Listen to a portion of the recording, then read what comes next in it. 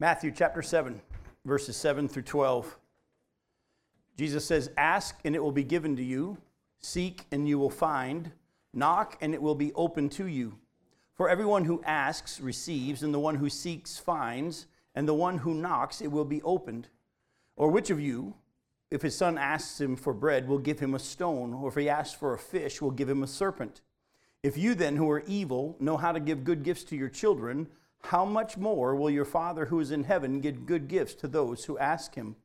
So whatever you wish that others would do to you, do also to them, for this is the law and the prophets." Now, we're just going to stop here for now, and we'll see how far we get after this. This next section of the Sermon on the Mount seems a little bit random if you look at where we were last week. You remember last week we looked at the fact that Jesus was teaching not to pronounce judgment, and the measure in which you judge will be judged to you. And then he warns about being wise and not casting your pearls before swine. And then all of a sudden he goes into and says, "Ask and it will be given, seek you'll find, knock and the door shall be opened to you." But I actually think as I broke this down and studied on this, that there is a connection to what we studied last week. What will help us with this is Luke's account of this. All right, so go to Luke chapter 11. In Luke chapter 11, verses 1 through 13.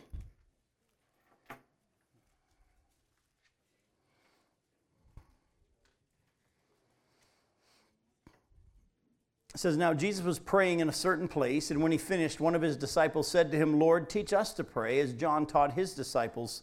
And he said to them, 'When you pray, say, Father, hallowed be your name, your kingdom come. Give us each day our daily bread, and forgive us our sins, for we ourselves forgive everyone who is indebted to us, and lead us not into temptation.' And he said to them, 'Which of you who has a friend who will go to him at midnight and say to him, Friend, lend me 3 loaves, for the friend of mine has arrived on a journey, and I have nothing to set before him? And he will answer him from within, Don't bother me, the door is now shut, and my children are with me in bed. I cannot get up and give you anything. I tell you, though he will not get up and give him anything because he's his friend, yet because of his impudence he will rise and give him whatever he needs. And I tell you, ask, and it will be given to you. Seek, and you will find. Knock, and it will be open to you. For everyone who asks receives, and the one who seeks finds, and the one who knocks it will be opened. What father among you, if his son asks for a fish, will instead of a fish give him a serpent? Or if he asks for an egg, will give him a scorpion? If you then who are evil know how to give good gifts to your children, how much more will the Heavenly Father give the Holy Spirit to those who ask him?" Now, if we noticed in Luke's account, Jesus says, Father will give the Holy Spirit to those who ask him. Here in Matthew's account, Jesus says, give good things to those who ask. Now, I think as you look at the context of both, one is the Sermon on the Mount here in Matthew chapter 7. The other time in Luke chapter 11, you see Jesus is up on a mountain, he's praying somewhere, and the disciples come and ask him to teach him to pray, and he gives a quick recount of what he had said on the Sermon on the Mount, what we know as the Lord's Prayer. And then he tells this story, and then he goes into ask, seek, and knock. What I honestly think is that Jesus might have said it more than once. As you're about to see, there are some things that Jesus says a lot more than once. It's going to come out in our study tonight. So how does this teaching on God's willing heart to give and to meet needs tie into the context of what we studied last week on not being judgmental, but learning to make proper spiritual judgments? How do you think the two come together? Remember, like I told you, when in Luke's account, Jesus is praying, the disciples, and we've talked about this earlier, Jesus' disciples come and they say, Lord, teach us to pray, but we're afraid you're not gonna. But John taught his disciples. And then Jesus tells them about the heart of the Father and how he responds to those who boldly come, believing that he's not only able to meet the need, but willing. And then he says, ask and you will find, and it will be given to you, and all this kind of stuff. And he goes on and explains the heart of God. At the same time, here in the Sermon on the Mount, Jesus has talked about don't judge other people. And then he says, ask and seek and knock. Does anybody have any idea how the two could be connected? I'm asking you to see what you think. Close. She says, soften the heart of the people. Come on, there's going to be some wild speculation out there. We're the same. We've been given the gift. Okay. The light of the world. Got it. Okay. So our judgment on the world is they're lost and broken. Mm-hmm. We need to seek God's power through us in order to be able to minister You're going to see that come out in our study a lot. That's a big part of it. But let's go even a little more shallow. All right? Because you went good and deep, which is good. Glenn, you're good with shallow. Give it a shot. Go ahead. The answer is God wants you to talk to him daily, and you need to be talking to him daily and asking, and not every now and then. And the more you talk to him, the more you're going to walk with him, and you're going to get more out of it, and to do it daily. All right, you're real close. You are real close. That was very shallow. That's why it was. No, actually, that was really good. Listen closely to what I want you to hear. How about an authentic relationship with God? I'm sorry? Okay, yes, it's definitely an authentic relationship, but how's this connected with don't judge? You remember, and I want you to see this. Even the bad, they're not judging. I mean, the bad give to their kids. Right, Even okay. though they're bad, Very good. they're evil. Very good, very good. God, you have to recognize you yourself are a sinner, so you can't judge other people because they sin differently. Very good. When we're truly understanding of God's love for us and his care and his provision for us, we're not going to judge others in order to make ourselves feel better about ourselves or in order to try to earn points with God. When you really understand God's heart for you, when you really understand what he's done in sending his son and how he's reconciled you to him, and when the true love of God truly makes it to your heart, you won't see yourselves as better than others, like you were just sharing. You have a heart for them, like you were sharing, Eric. You'll want them to know the love of God because of this relationship that you have, that you want them to have. You won't be judging your brother in a way that makes you feel better about yourself, kind of like the Pharisee we looked at last week. He said, I'm glad I'm not like this guy next to me. When we really understand the heart of God, when we come to him and believing that when we ask, we'll receive it, we seek, we will find, and we knock, the door will be opened, and we understand his grace and his love for us, we will be so full of that, we won't feel a need to make ourselves feel better by pointing out how everybody else is bad around us. Do you understand what I want you to see? Let's let the scripture back this up, though. Go to Matthew chapter 6. Matthew chapter 6, verses 25 through 33. Think of the context of what's been going on here. Matthew chapter 6, verse 25, Jesus says, Therefore I tell you, do not be anxious about your life, what you'll eat or what you'll drink, nor about your body, what you will put on. Is not life more than food, and the body more than clothing? Look at the birds of the air. They neither sow nor reap nor gather into barns, and yet your heavenly Father feeds them. Are you not of more value than they? And which of you, by being anxious, can add a single hour to his span of life? And why are you anxious about clothing? Consider the lilies of the field and how they grow, and they neither toil nor spin. Yet I tell you, even Solomon in all his glory was not arrayed like one of these. But if God so clothes the grass of the field, which today is alive and tomorrow is thrown into the oven, will he not much more clothe you, O you of little faith? He said, therefore, don't be anxious, saying, what shall we eat, or what shall we drink, or what shall we wear? For the Gentiles, those that don't know God, seek after all these things, and your heavenly Father knows that you need them all. But seek first the kingdom of God and his righteousness, and all these things will be added to you. Do you see the context? Jesus is saying, look, if you understand how much value you have to God, you won't feel a need to point out your brothers and sisters' faults in order to make yourself feel better before God.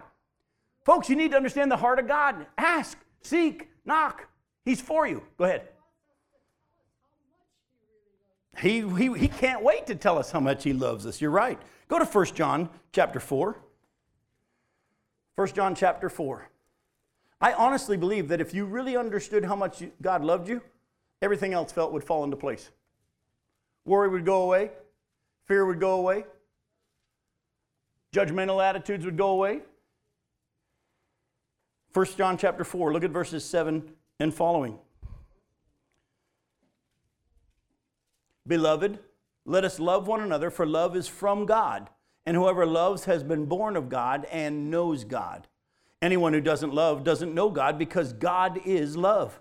In this, the love of God was made manifest among us, that God sent his only Son into the world so that we might live through him. In this is love, not that we have loved God, but that he loved us and sent his Son to be the propitiation for our sins. Beloved, if God so loved us, we ought to love one another. No one has ever seen God, and if we love one another, God abides in us, and his love is perfected in us. By this we know that we abide in him and he in us, because he has given us of his Spirit. And we have seen and testify that the Father has sent his Son to be the Savior of the world. Whoever confesses that Jesus is the Son of God, God abides in him, and he in God. Look at this verse. So we have come to know and to believe the love that God has for us. God's love. And whoever abides in love abides in God, and God abides in him. By this is love perfected with us, so that we may have confidence for the day of judgment, because as he is, so also are we in this world. There is no fear in love, but perfect love casts out fear, for fear has to do with punishment. And whoever fears has not been perfected in love. We love because he first loved us. If anyone says, I love God and hates his brother, he's a liar. For he who does not love his brother whom he has seen cannot love God whom he has not seen. And this commandment we have from him, whoever loves God must also love his brother. All through this whole passage, he keeps saying, look, if you really understand the love of God, you're going to love your brother. If you really understand the love of God for you and you respond with an attitude that says, he's for me, I'm going to ask and I will hear, I'm going to seek and I will find, I'm going to knock and the door will be open to me. When we really understand God's heart for us, it will manifest itself in a love for our brothers that won't be judgmental. And actually, even if we point out their faults, we'll be doing it in a way to build them up and to not tear them down, not to make ourselves look better in our eyes before God. All the stuff we looked at last week, it actually goes together. It's not out of place.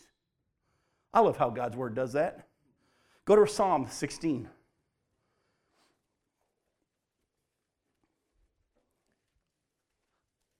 I think it's valuable for us to spend time meditating on the word of God so the depth and the heart of why God wrote his word would sink into our hearts, not just the surface. Psalm 16. Look at verses 1 through 11. Preserve me, O God, for in you I take refuge. I say to the Lord, you are my Lord. I have no good apart from you. Now, as for the saints in the land, they are the excellent ones, in whom is all my delight. The sorrows of those who run after another god shall multiply. Their drink offerings of blood I will not pour out, or take their names on my lips. In other words, I won't worship these false gods, David says. The Lord is my chosen portion and my cup. You hold my lot. The lines have fallen for me in pleasant places. Indeed, I have a beautiful inheritance. I bless the Lord who gives me counsel in the night. Also, my heart instructs me. I have set the Lord always before me. Because he's at my right hand, I shall not be shaken. Therefore, my heart is glad and my whole being rejoices. My flesh also dwells secure. For you will not abandon my soul to Sheol, or let your Holy One see corruption. You make known to me the path of life. In your presence there is fullness of joy. At your right hand are pleasures forevermore. In this passage is a prophecy about Jesus and how he wouldn't die and his body wouldn't decay. But in the midst of this psalm, David is writing about the fact that God is his portion. God is his protection. God is his supply. And because of that, I am at rest. I'm comfortable. Folks, I'm just going to tell you straight up, because I'm speaking to myself just as much. When you worry, when you fear, it's because you really don't know the heart of God for you. When we really allow, and by the way, that's going to be a daily process.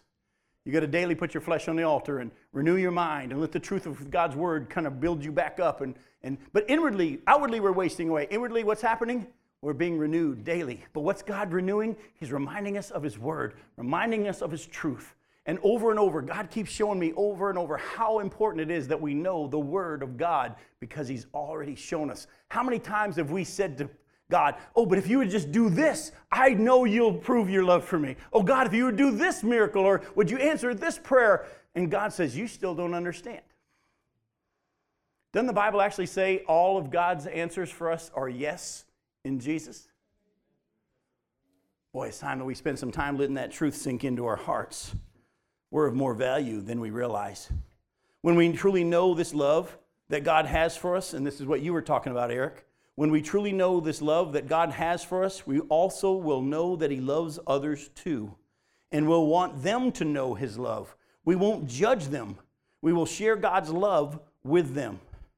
It's interesting to me, as I was doing some radio programs this week, and I'm in the Gospel of Luke in my radio programs, and we get into Luke chapter 9, and there's two interesting little episodes right back to back. One was one in which the disciples saw some people casting out demons in the name of Jesus, but they weren't one of us. They weren't following us. And they said, do you want us to? We told them to stop. And Jesus said, look, if they're not against you, they're for you. We have a tendency to judge others in the Christian faith who aren't doing it like we do it. That's when you get your eyes off of how you are and who you are in God. In the very next passage, they were going through a town of Samaria. And Jesus had set his face to go to Jerusalem. But because the people in the town knew that he was going to Jerusalem, they wouldn't let him pass through. And James and John say, do you want us to call fire down on them? And Jesus says, no, relax. Leave the judgment to God. Again, that was the perfect microcosm of their attitudes. They were judgmental of their brothers who weren't doing it like they thought they should do it. They were judgmental of the world and wanting them to be judged when they totally didn't understand the love of God toward them and the mercy of God toward them. Oh, and on the way, if you keep reading, then they start to fight with each other on who's going to be the greatest. Folks, we all have a tendency to jockey for position with God. We've raised 3 kids. If you've had more than one, you know. It doesn't matter how much you keep trying to explain to them your love for them. They'll always argue over which one you love the best. They'll also, if you point out, if we had 2 girls, which we did, we had 2 girls, we point out one, oh, that's a beautiful dress. The other one will say, what about mine? We weren't saying that the other one's dress wasn't beautiful, but that's how they took it. But you know what? That's how we are with God. Somebody gets a promotion and we don't. We've been trying to have a baby and you can, and someone else gets pregnant, or someone gets healed of cancer and our loved one doesn't. And we fall into this mindset of, what have I got to do to make him love me? Oh, we need to spend time on a daily basis allowing God's truth to sink into our heart, because the world needs it. The world needs the truth of God's love for us to sink into our hearts. Let me show you what I mean. Go to 2 Corinthians chapter 5.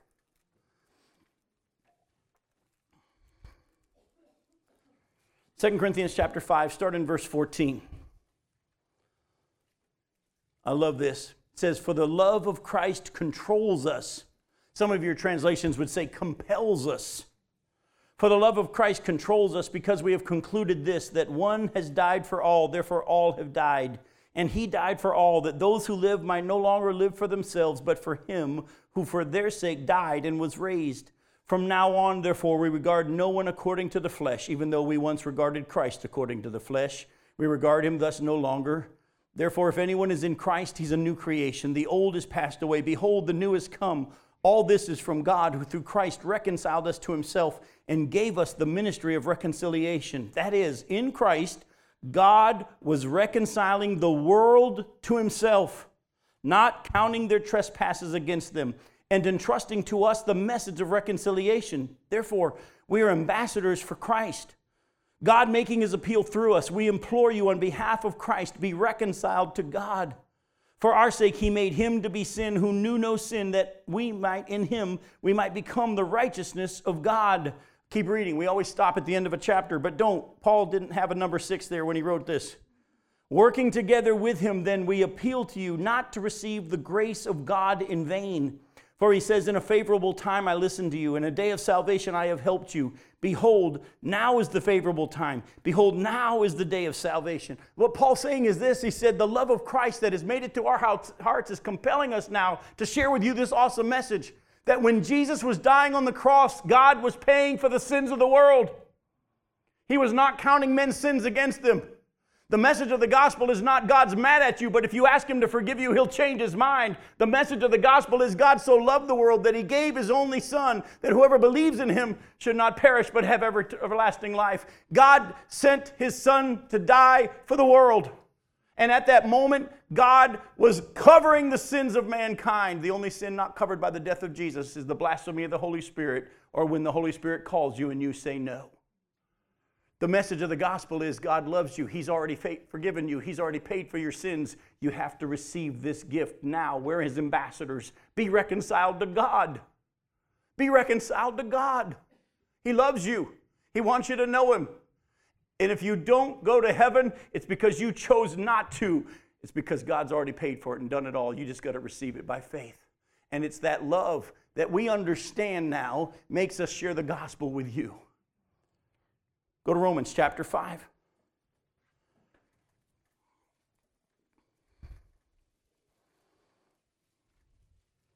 Look at verses 1 through 11. Therefore, since we have been justified by faith, we have peace with God through our Lord Jesus Christ, through whom we have also obtained access by faith into this grace in which we stand. And because we understand we're in a right relationship with God, we rejoice in the hope of the glory of God. And not only that, we rejoice in our sufferings, knowing that suffering produces endurance, and endurance produces character, and character produces hope. And hope does not put us to shame, because God's love has been poured out into our hearts through the Holy Spirit whom He has given to us. For while we were still weak, at the right time Christ died for the ungodly. For one will scarcely die for a righteous person, though perhaps for a good person one would dare even to die. But God shows His love for us in that while we were still sinners, Christ died for us. Since therefore we have now been justified by His blood, much more shall we be saved by Him from the wrath of God. For if while we were enemies, we were reconciled to God by the death of His Son, much more now that we are reconciled, shall we be saved by His life.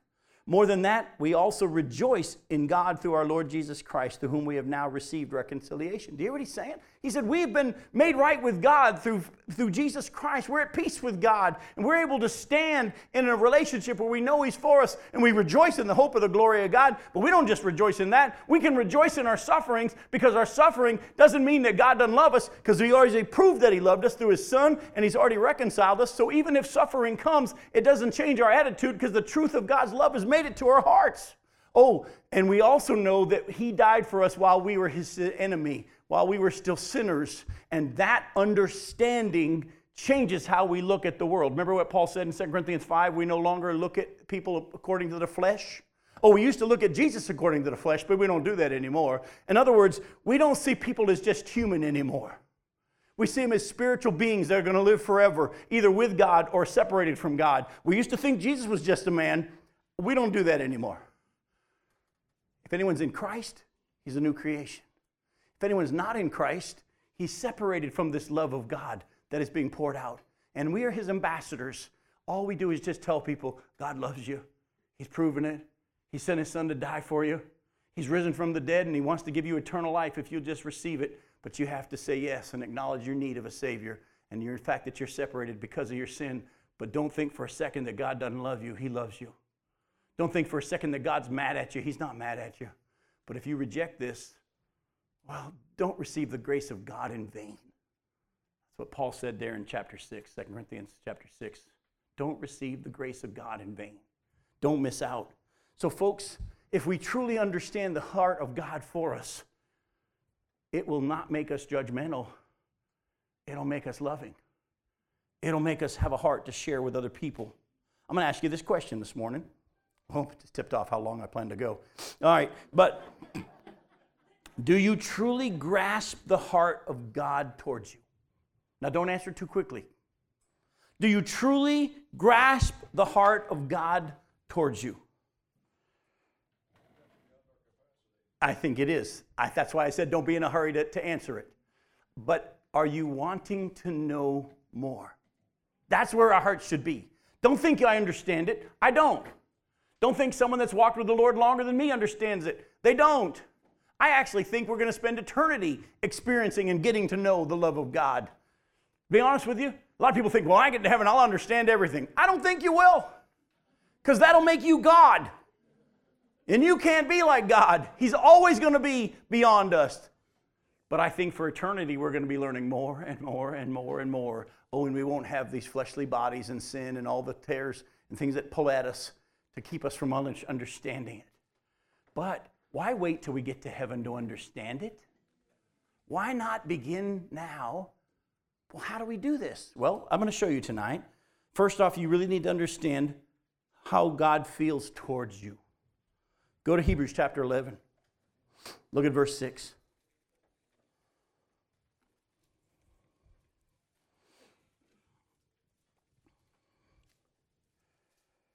It says, and without faith it's impossible to please Him. For whoever would draw near to God must believe that He exists and that He rewards those who what? Who seek Him. He rewards those who seek Him. But without faith, it's impossible to please him. Now, before we go any further, faith comes by hearing, and hearing by the word of Christ, actually. Folks, you say to me tonight, you want to know the love of God for you, you want to know it more? Ask, seek, knock. How do we ask and seek and knock? We go to this book. Without faith, it's impossible to please him. And faith comes by hearing, and hearing by the word of Christ. I'm going to try to keep from preaching sermons that are coming up down the road and that God's been preparing in my heart. But let me just say to you, I have become, like I touched on a few weeks ago, even more and more convinced that God, the Father, even whenever he spoke, that we have recorded in the Word, only was quoting the Old Testament. When Jesus is on the Mount of Transfiguration and the Father's glory shone and his voice boomed, he said, "This is my beloved Son, my chosen one, with whom I pleased, and my soul delights." If you go back and look at Isaiah chapter 42, verses 1 and following, God says, "This is my chosen one, in whom my soul delights." When God the Father boomed his voice on that mountain, all he was doing was quoting from his own word what he had already said. We know the story of Jesus and the Lazarus and the rich man, and he talks about how Lazarus died and was carried into Abraham's bosom. The rich man died and went to Hades, and he sees Lazarus and he says, "Hey, tell Lazarus to stick his finger in water and come and cool my tongue because I'm in agony in this flame." And God says there's a chasm between here and there. There ain't no going back and forth. So by the way, if you've been taught there's purgatory, don't fall for it. There's a chasm between the two, and there ain't no passing back and forth. And on top of that, then the rich man says, "Well, tell you what, send Lazarus to go back and warn my brothers. I've got brothers. Have them go warn them." And Abraham says, "They have Moses and the prophets. Let them listen to them." "Oh, but no, Father Abraham, if someone were to go back from the dead, they'd believe."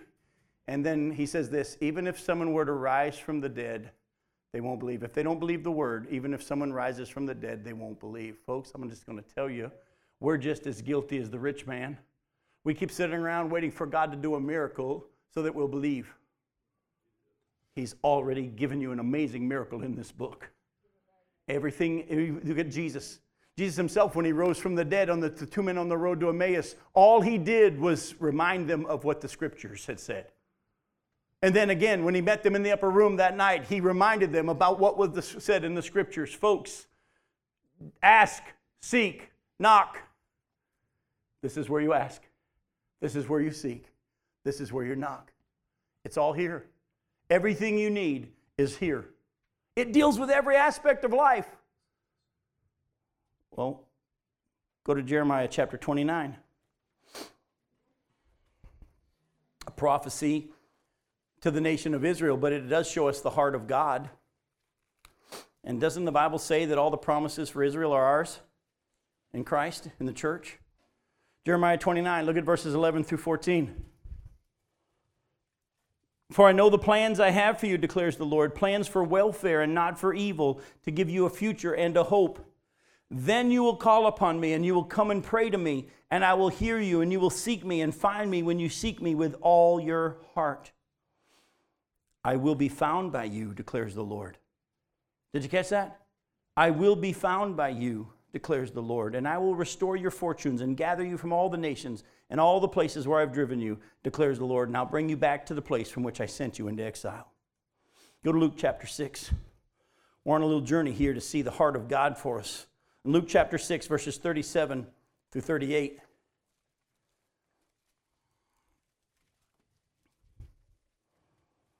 Luke chapter 6, verse 37. "Judge not, and you will not be judged. Condemn not, and you will not be condemned. Forgive, and you will be forgiven. Give, and it will be given to you. Good measure, pressed down, shaken together, running over, will be poured into your lap. For with the measure you use, it will be measured back to you." Again, see the context again. Don't feel like you have to build yourself up in order to be right, feel like you feel better before God by pointing your brother's sins out. Share with them what you would want done to you. And if you give, if you forgive, The way in which you measure it out, the way you pass it out, it's going to be given back to you. And God loves to show himself strong in that way. Go to Matthew 19.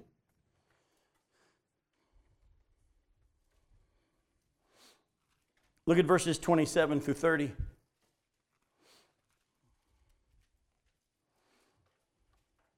Matthew 19, verse 27. Then Peter said in reply, "See, we have left everything and followed you. What then will we have?" Jesus said to them, "Truly I say to you, in the new world, when the Son of Man will sit on his glorious throne, you who have followed me will sit also on 12 thrones, judging the 12 tribes of Israel. And everyone who has left houses or brothers or sisters or father or mother or children or lands for my name's sake will receive a pittance." Is that what it says? 100-fold, and will inherit eternal life. But many who are first will be last, and the last will be first. Don't miss that. God says, I'm paying attention. I'm keeping track. I know what you've given up in order to follow me. I know what you've sacrificed because you believe my word and you trust me. I know what I put you through for my purposes, for my glory, and for your growth. I know what all's happened, and if you just would trust me, even though it doesn't look like it makes sense at the time, one day you will be rewarded in a measure that will blow your mind. Eye has not seen, ear has not heard, nor has even come into the heart of man what God has in store for those who love him. Now to him who is able to do what? Immeasurably more than we ever could imagine, ask, or think. Go to Matthew chapter 20. Look at verses 1 through 16. This one God's caused people a little bit of a bellyache over the years. "For the kingdom of heaven is like a master of a house who went out early in the morning and to hire laborers for his vineyard. After agreeing with the laborers for a denarius a day, he sent them into his vineyard. And going out about the third hour, he saw others standing idle in the marketplace, and to them he said, 'You go into the vineyard too, and whatever is right I will give you.' So they went, going out again about the 6th hour and the 9th hour, and he did the same. And about the 11th hour he went out and found others standing, and he said to them, 'Why do you stand here idle all day?' They said to him, 'Because no one has hired us.' He said to them, 'You go out into the vineyard too.' And when evening came, the owner of the vineyard said to his foreman, 'Call the laborers and pay them their wages, beginning with the last up to the first.' And when those hired about the 11th hour came, each of them received a denarius. Now when those hired first came, they thought they would receive more. But each of them also received a denarius. And on receiving it, they grumbled at the master of the house, saying, 'These last worked only 1 hour, and you've made them equal to us, and who have borne the burden of the day and the scorching heat.' But he replied to one of them, 'Friend, I'm doing you no wrong. Did you not agree with me for a denarius? Take what belongs to you and go. I choose to give this last worker as I give to you. Am I not allowed to do what I choose with what belongs to me? Or do you begrudge my generosity? So the last will be first, and the first last.'" There it is again. Remember I told you earlier tonight that God does say some things over and over? This has been a passage that's bothered a lot of people, because in our minds, this isn't fair. The guy that worked the heat of the day got paid the same amount as the guy that only worked 1 hour. And God's answer to him is, first off, let me ask you a quick question. Was I unfair to you in this fact that I didn't pay you what we agreed on? Well, yeah. Then your real problem is with my generosity. How many of you really even see God in that way?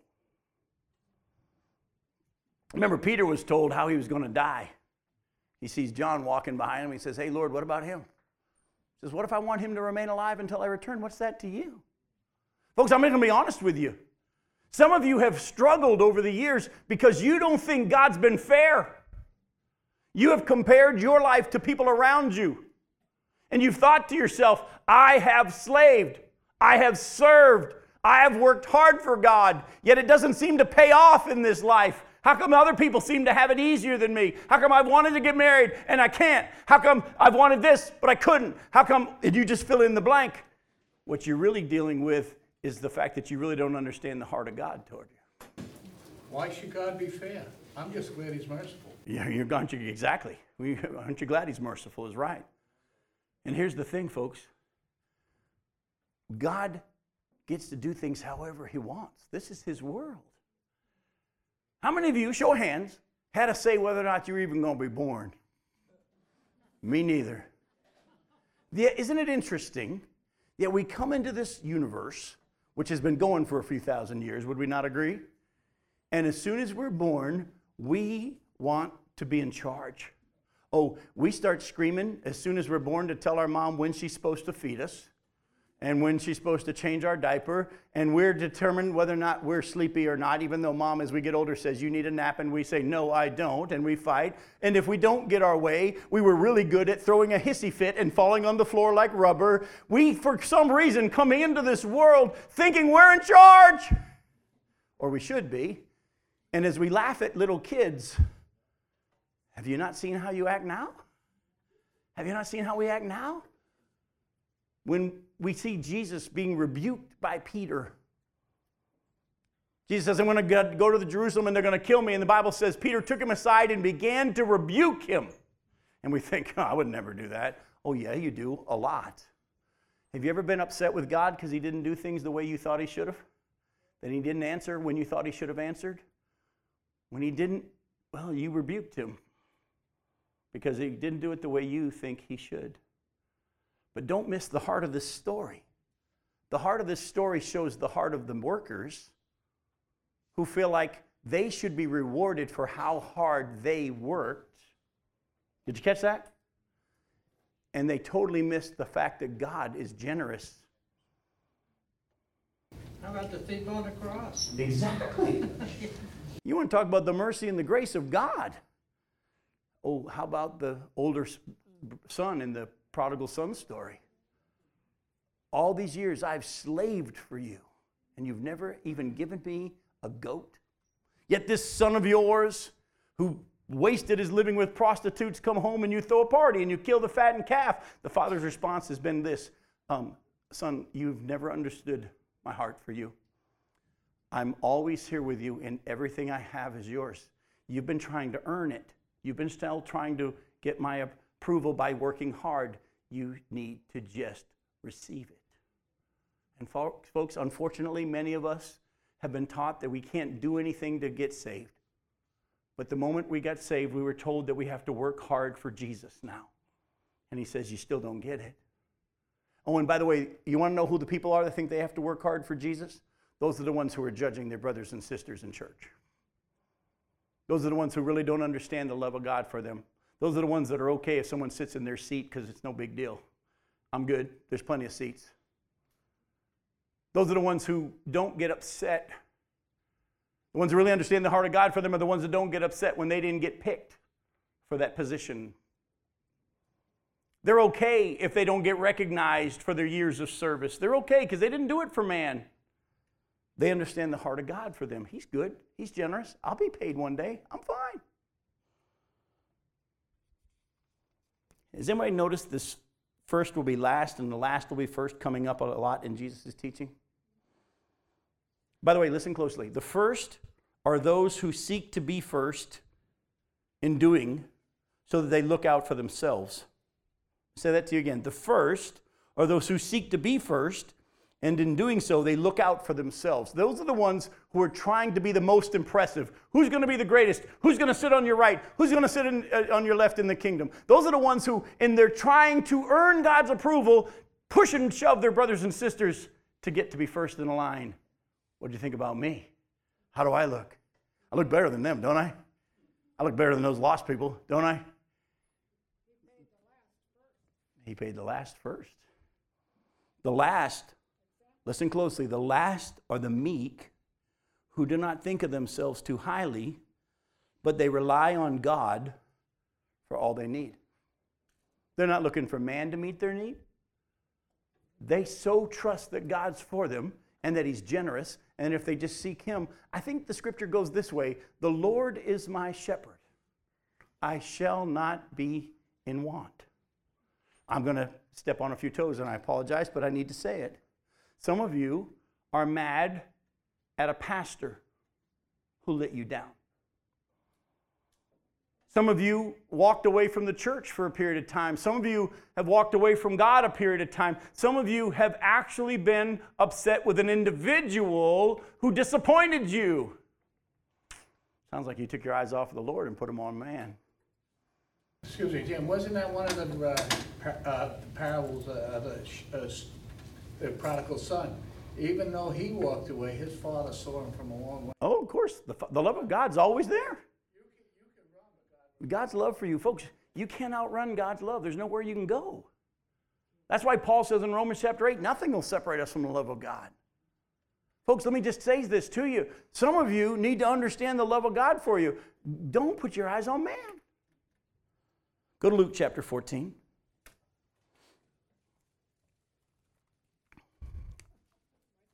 Luke chapter 14, look at verses 7 through 11.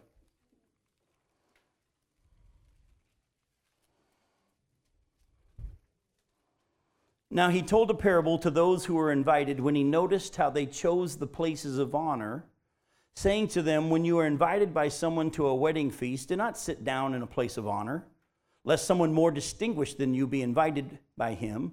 And he who invited you both will come and say to you, give your place to this person. Embarrassing. And then you will begin with shame to take the lowest place. But when you are invited, go and sit at the lowest place, so that when your host comes, he may say to you, friend, move up higher. Then you will be honored in the presence of all who sit at table with you. For everyone who exalts himself will be humbled, and he who humbles himself will be exalted. By the way, is anybody caught, as much as Jesus is teaching here about an episode he saw at a banquet, he's hinting at something else. Has anybody else figured out what he's hinting at? The wedding of the Lamb. Folks, there's going to be a day when the people that we haven't even noticed are going to be told, come on up. And they're going to be rewarded in ways that you wouldn't understand. And those that we for years have looked at and thought, boy, those are really impressive people. I could never be as spiritual as them, are going to be way in the back. Do you really believe your Father's for you? What if you don't get the raise? Do you really believe your Father's for you? So what if you're wronged in the lawsuit? Do you really believe your Father's for you? Stop jockeying for position. Stop being upset because you weren't nominated to be deacon. Do you really believe God's for you? Stop being upset because they didn't appreciate all the hours you've put in. Do you really believe God's for you? Stop being upset because people don't recognize how much you've been suffering and no one's been there to help you. You don't understand the love of God, and because of that, you've been judging your brothers and your sisters. We can only live like this when we truly know in our hearts that God's for us and generous toward us, and that whenever we ask Him for what He wants for us, it will be given if it's what we need. If we're going to receive it, and it'll be opened, and we will find it. Go to Romans chapter 8. I'm going to show you two scriptures, and then we're going to close in the time we have answering a couple of questions. Go to Romans chapter 8. Look at verses 31 through 32.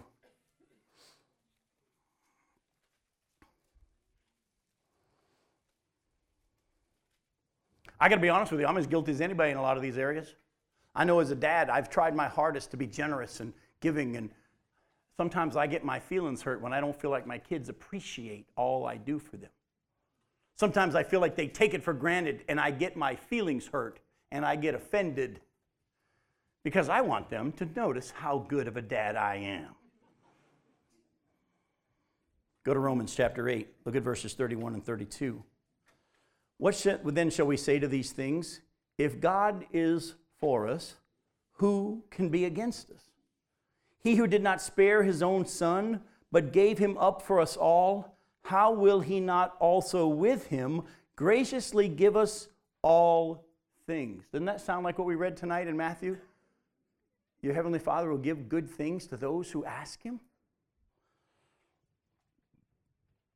Go back to Matthew chapter 7 tonight. The passage we started with, and some of you are thinking, well, we've never even dealt with that. Go to Matthew chapter 7. Look at verses 7 and following. Ask and it will be given to you. Seek and you will find. Knock and it will be open to you. For everyone who asks receives, and the one who seeks finds, and the one who knocks, it will be opened. Or which of you, if his son asks him for bread, will give him a stone, or if he asks for a fish, will give him a serpent? If you then, who are evil, know how to give good gifts to your children, how much more will your Father who is in heaven give good things to those who ask him? So here's what we're going to close with tonight. I'm going to ask you a couple of questions. What are some things that we are to ask, seek, and knock about? What are some of these good things that God has promised in His Word to give us? Remember what I just said earlier. We can only live like this when we truly know in our hearts that God is for us and He's generous toward us, and that whenever we ask Him for what He wants for us and what we need, we will receive it, it will be opened, and we will find. So what are some of the things that, according to the Word of God, that we are to ask for and seek and knock about? Any idea? I hope you all know the first one. Salvation. There to go. The first and foremost, folks, is salvation. That's the most important thing. I hope you understand. If your brain starts going to Winnebago before salvation, you got a problem. Because this is not what it's about, although Winnebagos are nice. And if you have one, I'll go for a ride, but I don't want to put gas in it or pay for the repairs. But go to Romans chapter 10. That's all coming. There's more than we have time left to deal with. Let's go to Romans chapter 10. Look at verses 8 through 13. But what does it say? The word is near you, in your mouth and in your heart. That is the word of faith that we proclaim. Because if you confess with your mouth that Jesus is Lord and believe in your heart that God raised him from the dead, you will be saved. For with the heart one believes and is justified, and with the mouth one confesses and is saved. For the scripture says, everyone who believes in him will not be put to shame. For there's no distinction between the Jew and the Greek. For the same Lord is Lord of all, bestowing riches on all who what? Call on him. For everyone who calls on the name of the Lord will be saved. That pretty clear? Folks, if you're listening to right now online, and you've never been born again, you don't have the Spirit of God confirming in your heart that you're saved. If there's someone in this room tonight that's not there, stop everything else. Ask. He'll give you salvation. Seek, you will find. Knock, the door will be open. His heart for you is love. He's already proven it through sending his Son for you. But now for those of us who have received this salvation, there's still more he wants for us. The scripture says we don't receive because we don't ask. What are some other things? You touched on one. Doesn't the Bible say that if you ask, God will give you wisdom? Anybody here needing some wisdom right now and some decisions you got to make in your life? I think we all could raise our hands. Let's go to James chapter 1.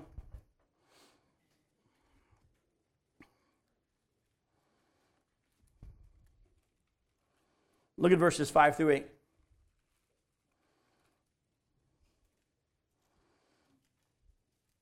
If any of you lacks wisdom, let him ask God, who gives what? There's that word again, generously, to all without reproach, and it will be given him. Now, let's just stop for a second here before I read any further. Let me teach you how to meditate on the Word of God. You take this verse, and you read it, and you think on it, and you take a small section of it, and you think on it. If any of you lacks wisdom, let him ask God, who gives generously to all without reproach, and it will be what? Sit there for a minute and think. It will be given to me. It will be given to me. Wisdom will be given to me. And you need to repeat it enough in your mind. Remember, burp it up and chew on it to the point that it moves from here to here. Listen closely. Proverbs 3, 5, and 6. You can quote it with me. Trust in the Lord with all your heart. Lean not on your own understanding. In all your ways acknowledge him, and what? He will direct your path. Do you see it? Do you see that he will again? He will direct your path. It will be given to him. Seek, you will find. Knock, the door will be open. Folks, let me just tell you, you have to believe that he'll do it. But let him ask in faith with no doubting. For For the one who doubts is like a wave of the sea that is driven and tossed by the wind. For that person must not suppose that he'll receive anything from the Lord. He's double-minded man, unstable in all his ways. He knows that if he asks, but he doesn't really believe. I've shared this with you before. I'll share it with you again. I was teaching on this passage at a men's conference. At the break, the man comes up to me afterwards and he says, I tried what you said and it didn't work. I said, what's that? He goes, you said that if we ask God for wisdom, he'll give it. And I said, well, it's because you didn't believe that he would. He goes, no, I really did believe that God would give me wisdom. I asked God for wisdom. I prayed, I asked him, and he didn't give it. It doesn't work. I said, that's because you didn't believe that he would. He says, Jim, you don't know my heart. You can't make that judgment. I know in my heart, I believe that God would do it. I asked him for wisdom. He didn't do it. It doesn't work. I said, that's because you didn't believe that he would. He said, I'm about to punch you in your mouth. Why do you keep saying that? I said, because if you really believed that God would show you, you wouldn't have put a timetable on it. You would have believed that he would show you and you would be at peace until he did. See, you believed that God would show you within the time period that you had given him. Your time period ran out. He didn't answer in your time period and you gave up faith. You stopped believing that he would answer. Does it say he'll answer right now? But he will. You need to wait. Exactly. We ask in our time frame and he answers in his. Go ahead, Bill. You can't expect as a non-believer then to ask for something to receive something from God. Because, like I said, you pointed out things in Hebrew right here that faith. Again, we're talking now to believers. Remember, we made the transition. For believers, what I'm talking about now. Unbelievers, first thing you got to go to him for is salvation. Everything else goes from there. It's just like if you told your kid, clean your room, clean your room, clean your room, clean the room, and your kid never cleans the room, but then says, hey, let's go to Disney World, what are you going to say? Let's deal with the first thing I said, all right? Then we'll worry about the next.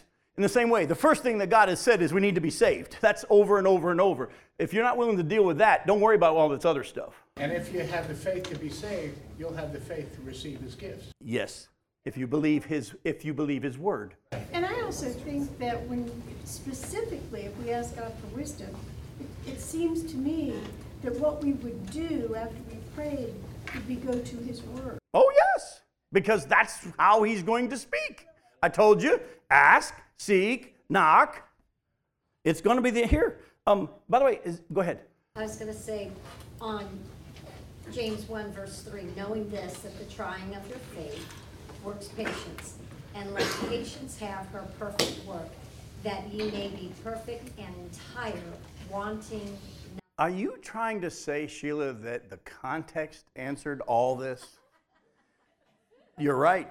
That's the whole point. That's the whole point. Anybody here would like some peace? Well, if you don't raise your hand, I want to come live in your house. Go to Philippians chapter 4. Not that anything's a problem at my house. Don't get worried about that. Yes, ma'am. Yes, sure is.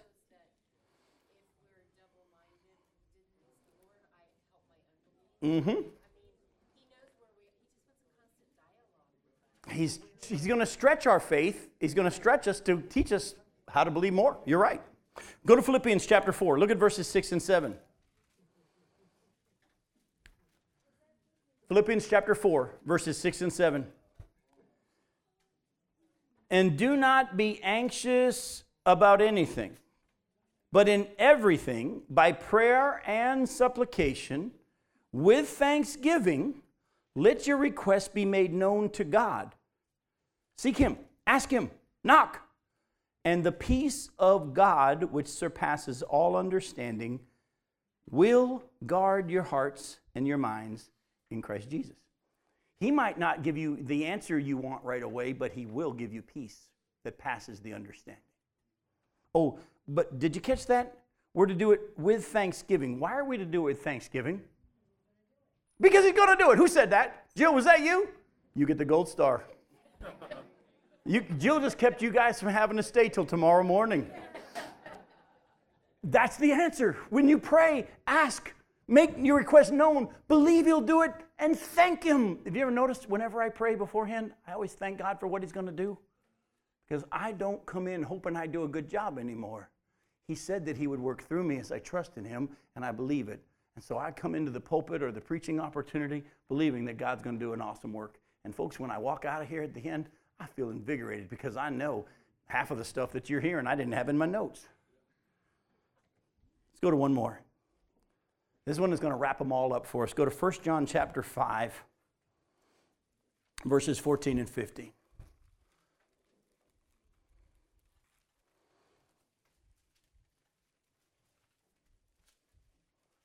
1 John chapter 5, verses 14 and 15. And this is the confidence that we have towards him, that if we ask anything according to his will, he hears us. And if we know that he hears us in whatever we ask, we know that we have the requests that we've asked of him. We've already talked about the fact that we're to ask about salvation and seek about salvation and knock about salvation. We're to ask, seek, and knock for wisdom. We're to ask, seek, and knock for peace. And we're also to ask, seek, and knock for everything that is his will for us. Folks, how much has God wanted to bless you with since salvation, but he was waiting for you to ask? But he was waiting for you to ask. Pray and say, Father, you're good. You've proven it. You love me. You've proven it. You loved me when I was your enemy. You loved me when I was a sinner. How much more now that I'm reconciled to you through the death of your Son? And Lord, you say that everything that you have for us, everything that you will for us, if we ask you, we have it. With that comes an understanding. If his answer is wait, that's best. If his answer is, even though you don't understand, the answer is no, that is best. And you can walk out of your time believing that God will do what he said he would do. He'll give you everything that you need. That's his will. I don't want to miss out on stuff that God has for me because he's generous and he's a big God and he's a powerful God. And I want to learn how to trust in that on a daily basis. Oh, by the way, in this journey, he's going to put me in situations where my faith will be tested, where my trust will be stretched. As I shared with you before, Dick Sochacki years ago in Michigan told me, God never, ever let me down. He's never failed me. He was an older gentleman. He's with Jesus now, an older pastor for years. And he said, Jim, God has never let me down. He's never failed me. Oh, he scared me a few times, but he's never let me down. Folks, ask, seek, knock. He loves you. He's for you. And when that truth sinks in, you won't judge others. Now I'm going to give you a quick commercial for next week. We're going to be dealing with some passages that are going to sound really, really hard. And you needed to know tonight's message to really understand next week's message as we deal with enter by the narrow gate. And hard is the way that leads to eternal life. And watch out for that wide gate that's easy. We're going to deal with watching for false teachers. We're going to deal with some hard stuff. And I'm going to tell you now, you're going to hear stuff that you don't hear preached or taught in American churches today very much. But before you come back next week, spend some time letting the truth of this message sink into your heart. It will help you interpret correctly where we're going next. I love you. We'll see you next week.